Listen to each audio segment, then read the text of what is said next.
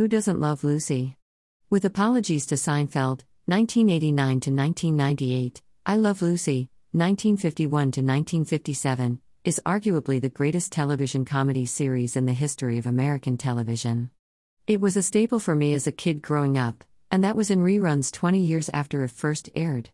Lucille Ball's zany personality on the show was infectious, and her knack for physical comedy hilarious. Today's movie, being The Ricardos, 2021, written and directed by Aaron Sorkin, is not really about the entertainment phenomenon which was I Love Lucy, but rather about a single dreadful week in the lives of its two stars, Lucille Ball, Nicole Kidman, and Desi Arnaz, Javier Bardem, a week where Lucy was accused in the national press of being a communist. And while parts of Lucy and Desi's relationship, like how they first met, are shown in flashbacks, the film really remains hyper-focused on this one very dramatic week. And writer/director Sorkin plays fast and loose with the truth, creating a week like no other for the two stars that in reality really didn't play out this way at all. So, you could say that it was loosely based on true events. As such, while I certainly enjoyed being the Ricardos, I can't say that I loved it. As Lucy and Desi prepare to film the week's episode, Fred and Ethel fight, a radio broadcast by Walter Winchell announces that Lucille Ball is a communist.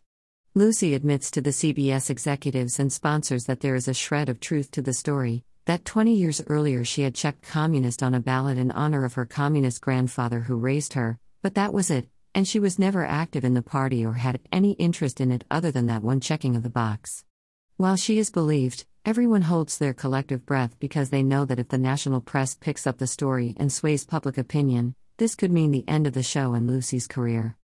Meanwhile, Lucy is also upset over another newspaper story, one that says Desi is cheating on her, which he of course denies. And if that wasn't enough, Desi and Lucy announce that Lucy is pregnant, and they want Lucy's pregnancy written into the show, which at the time was controversial for American television. The movie takes place over the course of this one exceedingly stressful week and focuses on how it affects both its stars, as well as co-stars Vivian Vance, Nina Arianda, and William Frawley, J.K. Simmons, and the series writers and producer.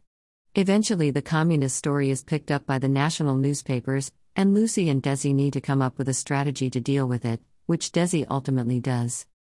As I said, this one is loosely based on a true story. While most of the events in this movie did happen, they didn't all happen in the same week, and references to specific episodes in the series are all over the place, meaning some are mentioned that wouldn't have even been filmed yet during the week chronicled in this movie. I found this to be somewhat of a distraction. I also found Nicole Kidman's performance as Lucy somewhat of a distraction as well.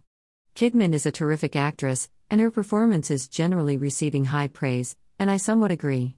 However, there was something about the makeup which just didn't capture Lucille Ball to me. And as much as I enjoyed Kidman's performance at times, most of the time I just didn't feel like I was watching Lucille Ball. She seemed artificial. Javier Bardem, on the other hand, fared very well as Desi Arnaz. I think he was helped here by the fact that Sorkin didn't go out of his way to try to make Bardem look exactly like Desi Arnaz, which is what they tried to do with Kidman and Lucille Ball. As such, Bardem is free to play the role unencumbered by makeup restrictions.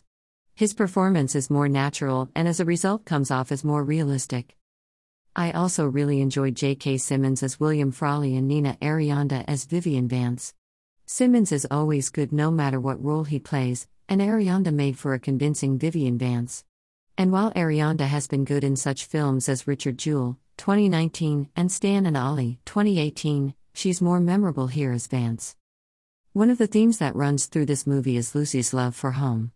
Not a house, but the feeling of having a place to return to at the end of the day, surrounded by loved ones, and it's something she feels she is losing during this week. Her professional home is threatened since her fans may abandon her, and her personal home is also in jeopardy, as she feels Desi is cheating on her. As such, the week as depicted here in Being the Ricardos is one of the worst weeks in Lucille Ball's life. In short, she's not at her best.